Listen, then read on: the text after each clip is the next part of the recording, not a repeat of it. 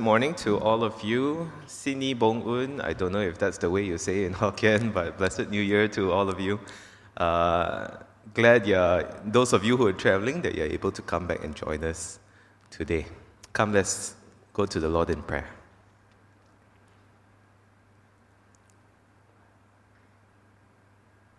Lord, you are the source of wisdom and understanding. So, Lord, will you teach us? Will you open our hearts, our minds, our ears to be attentive to all that you have to say to us today? Amen. Now, if you could make just one wish that would come true, what would it be? I'm sure you thought of this question before. I remember this was a very, very common question that was asked in school.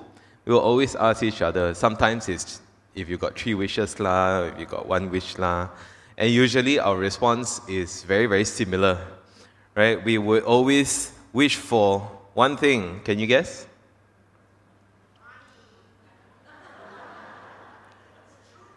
Not all the time. No. Our wish is usually for infinite wishes. How many of you gave this answer? I'm sure God. Because we don't want to be limited by one wish, right? So how somebody answers this question? If you could have anything you ever wish for, what would you want? How anyone answers this question reveals their heart's true desire, what they would really, really want. And so for us as kids, at least, our desire was for all our desires to come true. Basically, we're being very kiasu and greedy lah, okay? But as we saw in today's passage, Solomon was asked by God a very similar question. And his answer also reveals his heart, and that pleased the Lord. And so that's our big idea for today, our takeaway message, that pursuing wisdom for God's purposes pleases Him. Say that 5 times fast, huh? Pursuing wisdom for God's purposes pleases Him. Now, we're very early in our series on 1st and 2nd Kings. We are continuing on from the story of David's life in 2nd Samuel last year. So, if you're not new to the church, there's been a progression. We've been going through the storyline of Israel, God's people.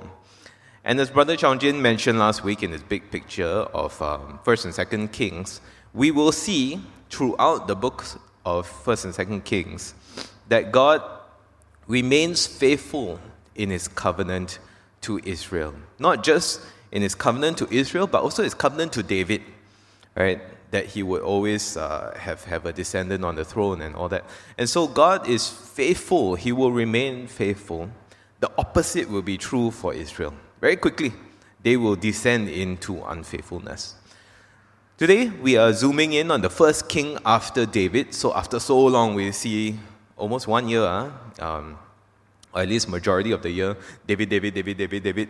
Finally, we move on to another king. And we are looking at his son, Solomon.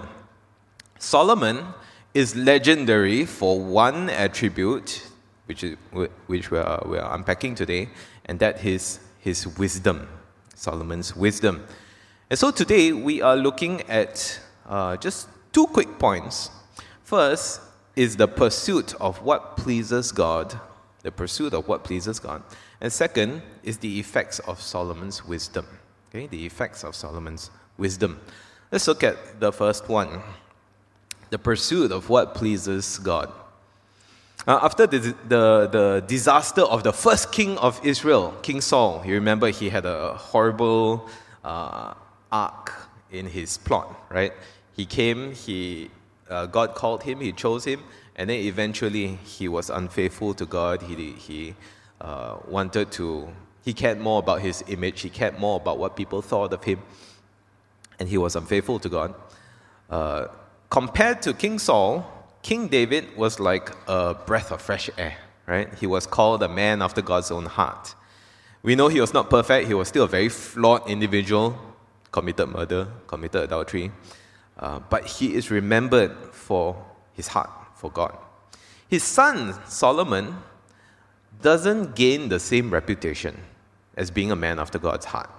Yet we can see that, at least from this passage that was read to us just now by Brother Charles, at the very start of his reign, he was also after what pleases God. That is what he wanted. He was also after God's heart. Now, before we even come to his famous request for wisdom, Scripture tells us that Solomon also had love for God. And so Solomon showed his love for the Lord by walking according to instructions given to him by his father David.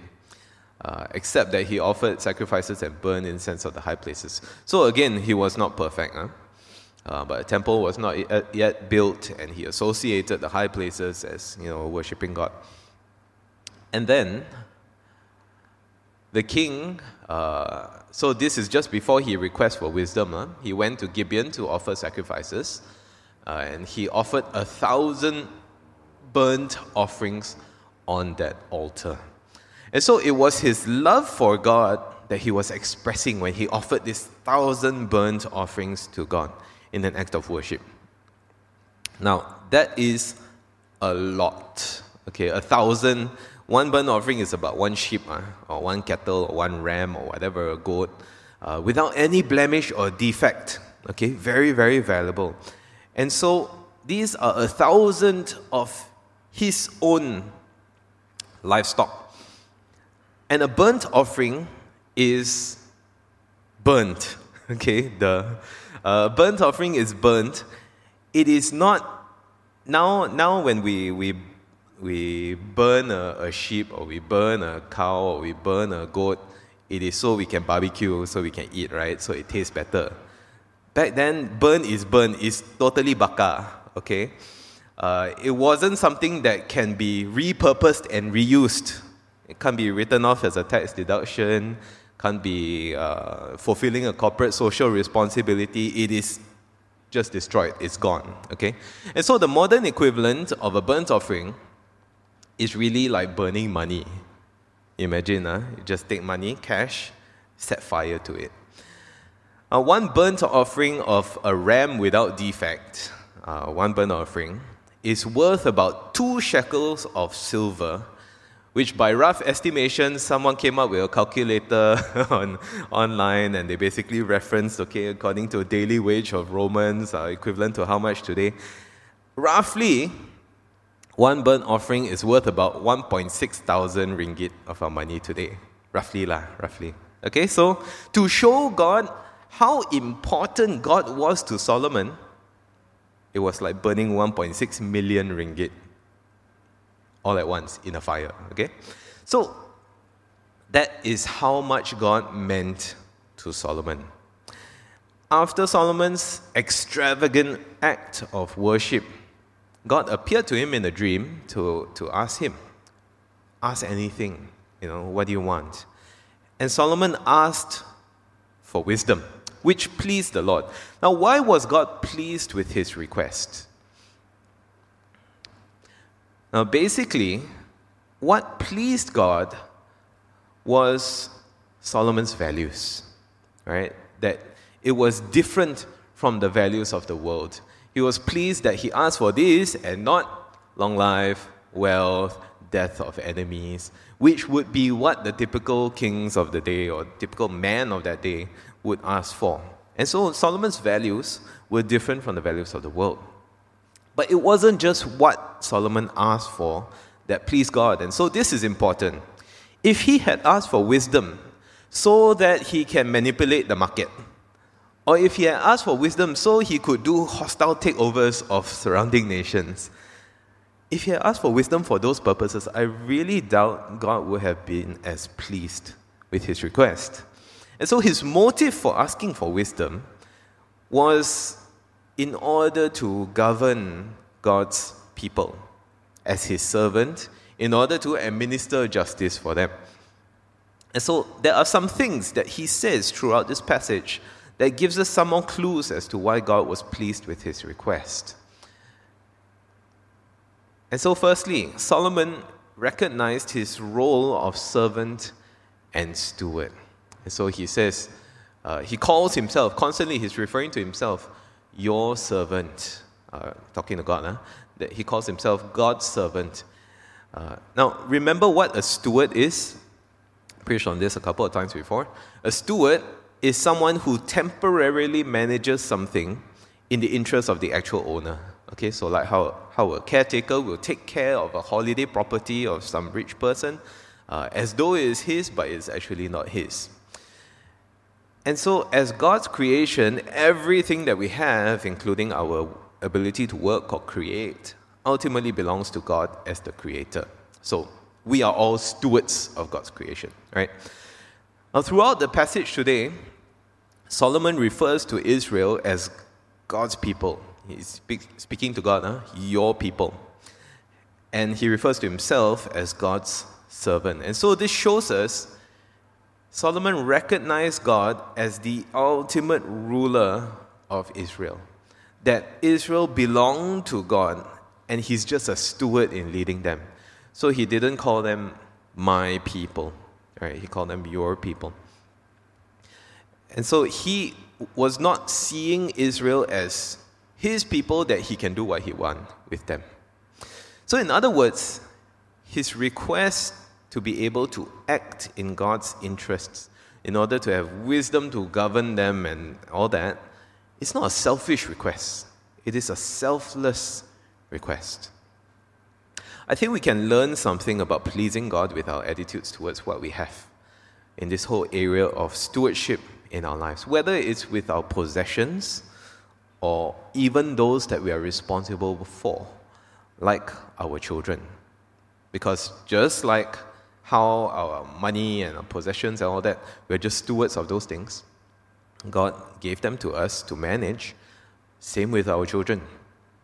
I remember my mom, initially when I first answered the call to the pastoral ministry, and I told my parents, I want to be a pastor.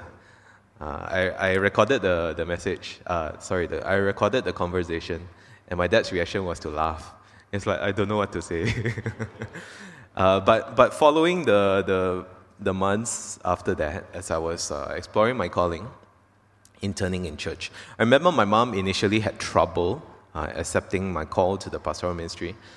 She was worried about my well-being, mothers lah, right? Is my son going to become poor, pauper? Is he going to have enough to eat? Is he going to have everybody gang up on him and want to kill him, whatever lah, right? So she's worried about my well-being as a pastor. And what helped her to surrender was her friend reminding her that I belong to God. And because of that, she didn't have to worry about my well-being because she wasn't surrendering me to some triad gang.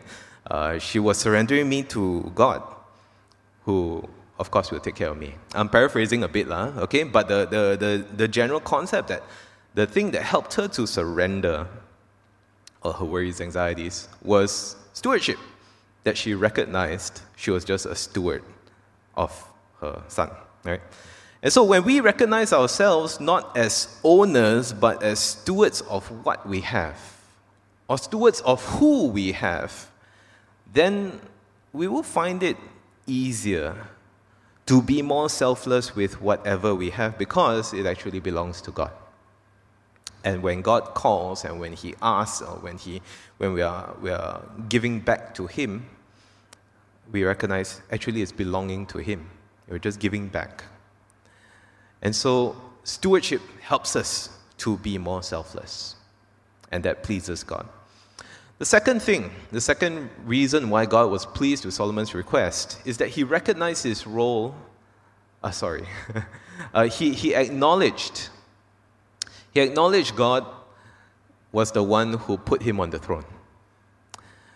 Now he constantly says in his dialogue with God in his dream that God is the one who has placed him on the throne. God is the one who has made him king. God is the one who has given David a descendant on the throne. And so Solomon had this great sense of security that came from trusting the Lord with his identity. You imagine if King Saul had been in the same position, okay, and God asked King Saul, what would you want me to do for you? Ask me of one thing. I think I can almost guarantee that he would have asked for the death of his enemies, right? Which is what he spent so much of his life trying to do to David. Because of his fears, his insecurities, he was not secure in his identity as Israel's chosen king, appointed by God.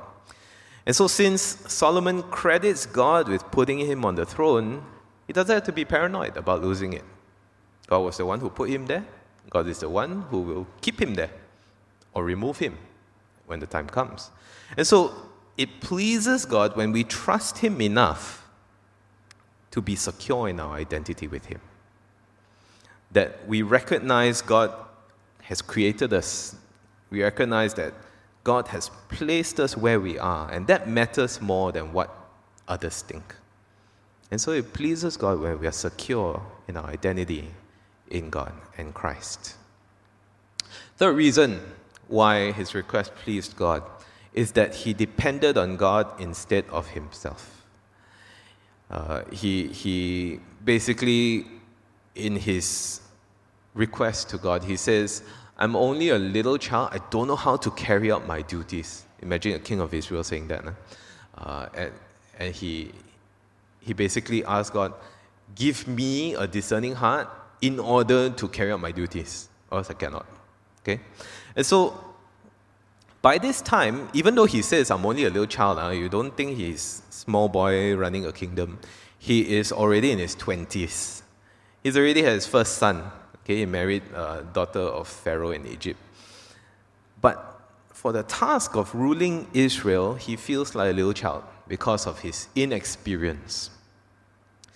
Now, the literal Hebrew for this discerning heart that Solomon asked for is a hearing heart, a heart that hears. And so Solomon is not just asking for a discerning heart to be able to tell what's wrong and right, but he's also asking for a heart to hear God's voice so he can lead God's people. You see, we were never created to be independent from God. Our independence from God is a result of the sin that separates us from him. And so it pleases God to depend on him. And one of the ways that we depend on God is when we pray. When we pray in faith, when we ask God of him things that we know we cannot do. And so, from personal experience, the times when I am praying the most is the times when I'm most helpless. The times where I cannot depend on myself, I really have to depend on him, right? And that's the times I always find myself praying the most and nonstop. And so, it pleases God to depend on him. And when we pray in faith, we are depending on him. We acknowledge we don't have full control over things, and we depend on God. But although we ask and we depend on God in prayer, we have to be careful we are not asking for the wrong things, okay, against God's will. Or we are not, so if we pray for sinful things to happen, that's not according to his will, right? And we also have to be careful that we don't ask for the right things for the wrong reasons, okay? Which James 4:3 basically tells us, you ask with the wrong motives, you're not going to get it. And so Solomon's request for wisdom in order to lead God's people is one such example of asking for the right things for the right reasons. And so it pleases God when we depend on him, we pray in faith, we ask him for the right things according to his will, as revealed to us in scripture or any other way, and for the right reasons. So now we have a better idea of why God was pleased with Solomon's request for wisdom. Let's look at the effect of that wisdom on his life and his kingdom. Now, of all the things that Solomon is known for, his wisdom is legendary because of the impact that it had on his life and on his rule, his reign over Israel as king. Solomon was a lot of things. He was a great architect, a great builder. He was very wealthy. His kingdom was peace, largely, not a lot of war. he was the most successful king by earthly standards. But he is known for his wisdom because whenever his wisdom is mentioned, everything else is mentioned. And so wealth, fame also tends to be mentioned whenever Solomon's wisdom is mentioned. And the reason is because although Solomon asked for wisdom, which God did give him lots and lots of wisdom, God also gave Solomon what he didn't ask for, which was lots of wealth, lots and lots of honor, fame. Now, there is a general pattern for wise living that leads to our well-being. That is a biblical pattern, okay? This is because God had a good design for man to thrive on this earth. God didn't create man to suffer, okay? That is the effect of sin. God had a good design for man to thrive on this earth, and although sin corrupts that, it doesn't completely nullify God's good design. So this world is not devoid of God's goodness, okay? It's not devoid of a fulfilling life. Marriage can still be good as God designed it to be, but sin can still ruin marriage, right? And so the goodness of God's creation and design is still here on this earth.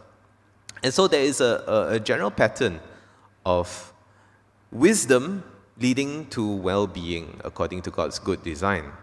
This passage from Proverbs chapter 3 is just one of the many, many passages that talks about the benefits of wisdom. And it says, this is within the context of wisdom. Don't forget my teaching, gaining wisdom. Keep my commands in your hearts, gaining wisdom. For they will prolong your life many years, bring you peace, prosperity. Okay, so Proverbs as a collection of wisdom, observations of the human experience on this world, does speak of this pattern, that wisdom leads to well-being for us. And so in this world, wisdom generally leads to well-being. For example, there are proverbs that tell us how the wise are hardworking, the foolish are lazy. Okay, basically lah. And you learn from the ant lah. See how it's so hardworking. The sluggard will just turn on his side, and then ruin will overtake him, and all those kinds of things lah. Okay, so it's true. Generally, those who work hard tend to live better lives in this world compared to those who are lazy. It's true, right? I say generally, because Proverbs are observations of general patterns in life. Okay? They are not promises to be claimed. They are observations of general patterns. There are also proverbs on how wearing ourselves out, pursuing money as our end goal is a foolish pursuit. When you burn yourself out in order to pursue money, it is foolish because it can also disappear in an instant, right? Proverbs basically says you try and earn so much money, but then your money will sprout wings and fly away. Okay? And so that is true as well, generally. If we sacrifice our health and our whole life pursuing money, all it takes is a corrupt partner, or it takes the betrayal of a child. It can also make all our money disappear overnight. It's true. And so wisdom does tend to lead to well-being in God's good order for this world. But wisdom is not just measured by experience. It's not just measured by IQ. The Hebrew word used for wisdom can also be translated as being skillful with regards to the application of knowledge. And in the passages referring to Solomon's wisdom, it's often accompanied by the word discerning, which is the ability to tell right from wrong. Okay? And so wisdom is biblically accompanied by moral knowledge. It is not just knowing facts, it's not just knowing a lot of things, or knowing how to apply facts. It is also moral knowledge, knowing what is wrong, what is right. And so the wisdom that Solomon had was being skillful in handling both factual as well as moral knowledge in this world. Specifically, a world where God reigns over everything. And so the reason why his wisdom surpassed wisdom of all the other people of other nations is because God is in it. This is the distinguishing factor between the wisdom that the Bible talks about and the wisdom of the world. Proverbs chapter 9 verse 10 famously says, "The fear of the Lord is the beginning of wisdom. Knowledge of the Holy One is understanding." This is the key verse of Proverbs, that true wisdom, true understanding is found in having reverence for God and knowing Him. And those who fail to recognize God in this world, they can be legendary philosophers, they can write tons of self-help books, but the Bible says they lack this crucial truth to be counted truly wise. And so Solomon's wisdom was not just about being ingenious, not just about being cunning. It was all that with reverence for God. All the knowledge, all the skill in applying that knowledge with knowing God. Solomon specifically refers to God as his God. And you'll find that this is actually not a very common occurrence in the Old Testament. Usually it's the God of my father, the God of Abraham, Isaac, Jacob. But here Solomon says, "Lord, my God," saya punya. Okay, it's a personal knowledge of God, a relationship with Him. And so the pursuit of wisdom is a good thing. It does tend to lead to our well-being. But true wisdom, according to God's good design, cannot be found without knowing God. So friends, do seek wisdom. James chapter 1 verse 5 tells us, you lack wisdom, ask for it. Ask God for it. But don't expect to find true wisdom without a reverent relationship with God. And so God gave Solomon true wisdom. Lots of it. But God didn't just give Solomon wisdom for no reason. Even though Solomon asked for wisdom, it was a specific gift from God for his purposes. There was a purpose for the gift of wisdom that God gave to Solomon. Solomon's great wisdom resulted him in having wealth and honor without equal among kings. And so as he, the king, prospered and his kingdom prospered, so did his people. You'll see that in chapter 4, verse 20, the people of Judah and Israel, they were as numerous as sands of the seashore. They ate, they drank, they were happy. Okay, so this is actually a fulfillment of God's covenant with Israel. Remember, blessings for obedience. Walk according to God's ways, there'll be blessings. Curses for disobedience. And so Solomon's kingdom is proof, it is fruit that God was following through on his covenant promises. And so God is faithful, even though his people will eventually become very unfaithful. Now it's important we remember that these covenant promises, blessings for obedience, curses for disobedience, they were made to God's people, Israel, not to us today, okay? Not to the church in the New Testament times. Although there's a general pattern of wisdom leading to well-being, the takeaway for us today is not seek wisdom in order to get rich and famous. Okay, that's not the takeaway. Wisdom does not always guarantee and equal to riches and fame. It's not a guaranteed formula for material wealth and worldly success. Okay, because that is just another form of prosperity theology. You do something that God likes, and then you are blessed with material wealth and fame. Okay, if God gives us, even without us asking, great, praise the Lord. Be generous with how he has blessed you.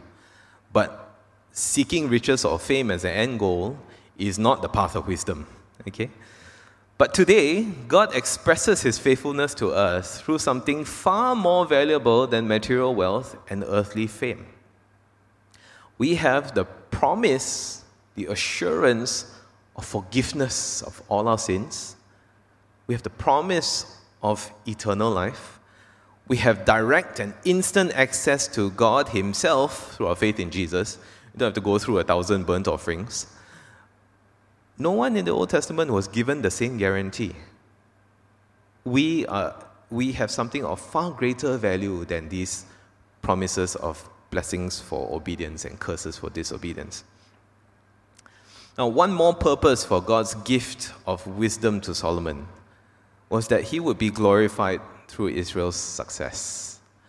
If you fast forward to chapter 9, Solomon is visited by the Queen of Sheba. She hears of his fame, his renown, his success. She comes and sees everything in his kingdom. And so she recognizes, after seeing everything, she's like, wow, God has blessed you. She recognizes that the Lord was responsible for Solomon's successes. And she gave glory to God. And so for those of you who have received wisdom from God, to whatever degree, always remember to give glory to God. Be careful not to fall into the trap of pride, because without God, there is no real wisdom. Now, so far, I've been talking about how Solomon was an example of somebody who pleased the Lord, right? Very positive. But the last thing I wanted to point out before we close today is that for all his wisdom, it did not make him immune to temptation. It did not make him immune to the effects of sin. If we fast forward to Solomon, 1 Kings chapter 11, you'll see a very, very tragic passage. Solomon's life doesn't have the same sort of good start that it has. Or rather, doesn't have a good ending as how good his reign started out. He loved many foreign women. The Lord told the Israelites, you must not intermarry with them. They will turn your hearts after their gods. Nevertheless, he held fast to them. He had 700 wives. Who you? 300... No statement on my marriage. I'm very happy in my marriage. But 700 wives, 300 concubines. His wives led him astray. As Solomon grew old, his wives turned his heart after other gods. His heart was not fully devoted to the Lord his God. And this statement, Solomon did evil in the eyes of the Lord. He did not follow the Lord completely as David his father had done. Now this is a great tragedy because as you see, as we continue on into Kings, usually there is a summary at the end of their reign. And then it says whether there's usually like a judgment call. Whether they walked in the ways of the Lord, they did right according to their father, or they did evil in the eyes of the Lord. And Solomon's summary here is that he did evil in the eyes of the Lord. He did not follow the Lord completely. And so, much like King Saul, he had a great start, did not end well. And the irony is that wisdom is usually associated with experience that comes with age. And so you see a few passages in Proverbs, it says that wisdom is, gray hair, crown of splendor, and, those who are older tend to be more wise. But the irony here is that Solomon made more foolish decisions as he grew older. You see, as he had wisdom, and that wisdom equipped him to make the right choices. He was able to know which was the right way to go. But despite knowing that, he chose to go the wrong way instead. It's like Waze telling us, turn left. And you say, no, I'm smarter than Waze. Turn right. which sometimes we do, right? Waze doesn't know this traffic jam line, and then we turn right, and then, should I listen to Waze, right? So, Solomon's choices, his wrong choices, were not made out of ignorance. They were willful, deliberate unfaithfulness to God. Unlike his father, a man after God's heart, Solomon was a man after his wives' and concubines' hearts. And so Solomon's life is both a positive example as well as a warning for all of us. That wisdom and discernment can be gained from God, yes. And it can lead to our general well-being, yes. But wisdom and discernment alone does not guarantee we will end up on the right path. So especially for those of us who consider ourselves wiser and more experienced in God's ways, we need to be very careful. We don't take it for granted. We lower our guard against temptation and sin. If Jesus himself faced temptation multiple times, we can never expect ourselves to be mature enough that we don't have to be on our guard against temptation. We don't have to be ruthless against sin. Wisdom needs to be applied. Jesus' parable of the wise and foolish builders, it teaches a similar lesson, that we can have access to what is true and right spelled out for us in Scripture, but living a life knowing it without applying it is foolishness. So how do you know if you're applying wisdom? I'll just give you one very simple example. If there are any signs in your life where your walk doesn't match your talk, if you ever catch yourself telling others, especially your children, do as I say, not as I do. I've heard that before. If you ever hear yourself saying that, that's a sign that you're teaching them wisdom, but you're not applying it for yourself. And so in conclusion, I'd like to end with Jesus' words that I think capture Solomon's pursuit of wisdom. Seek first his kingdom and his righteousness, and all these things will be given to you as well. Now, these things that Jesus is referring to is not wealth and fame, but the good things that God knows that we need. But that's the secondary thing. The primary thing is to pursue whatever pleases God, and then we leave it up to him to give us the secondary things that he knows are good for us. And so I'd like you to know that pursuing wisdom for God's purposes pleases him. Our motives matter. Be a pursuer of true wisdom through a reverent relationship with God. We cannot find true wisdom apart from God. And do be careful to apply the wisdom that God gives you. Be ruthless with sin and temptation. Let's pray.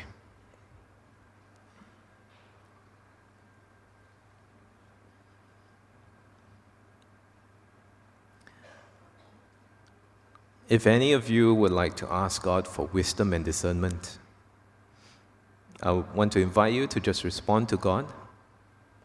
Tell him, yes, Lord, I recognize that wisdom and discernment comes from you. I need it. I want it. I'm asking you, Lord. Would you give me wisdom and discernment? Not so I can live life my way, but so I can live life your way. Lord, I want to pray for all my brothers and sisters who desire wisdom and discernment. Lord, you tell us to ask you for it.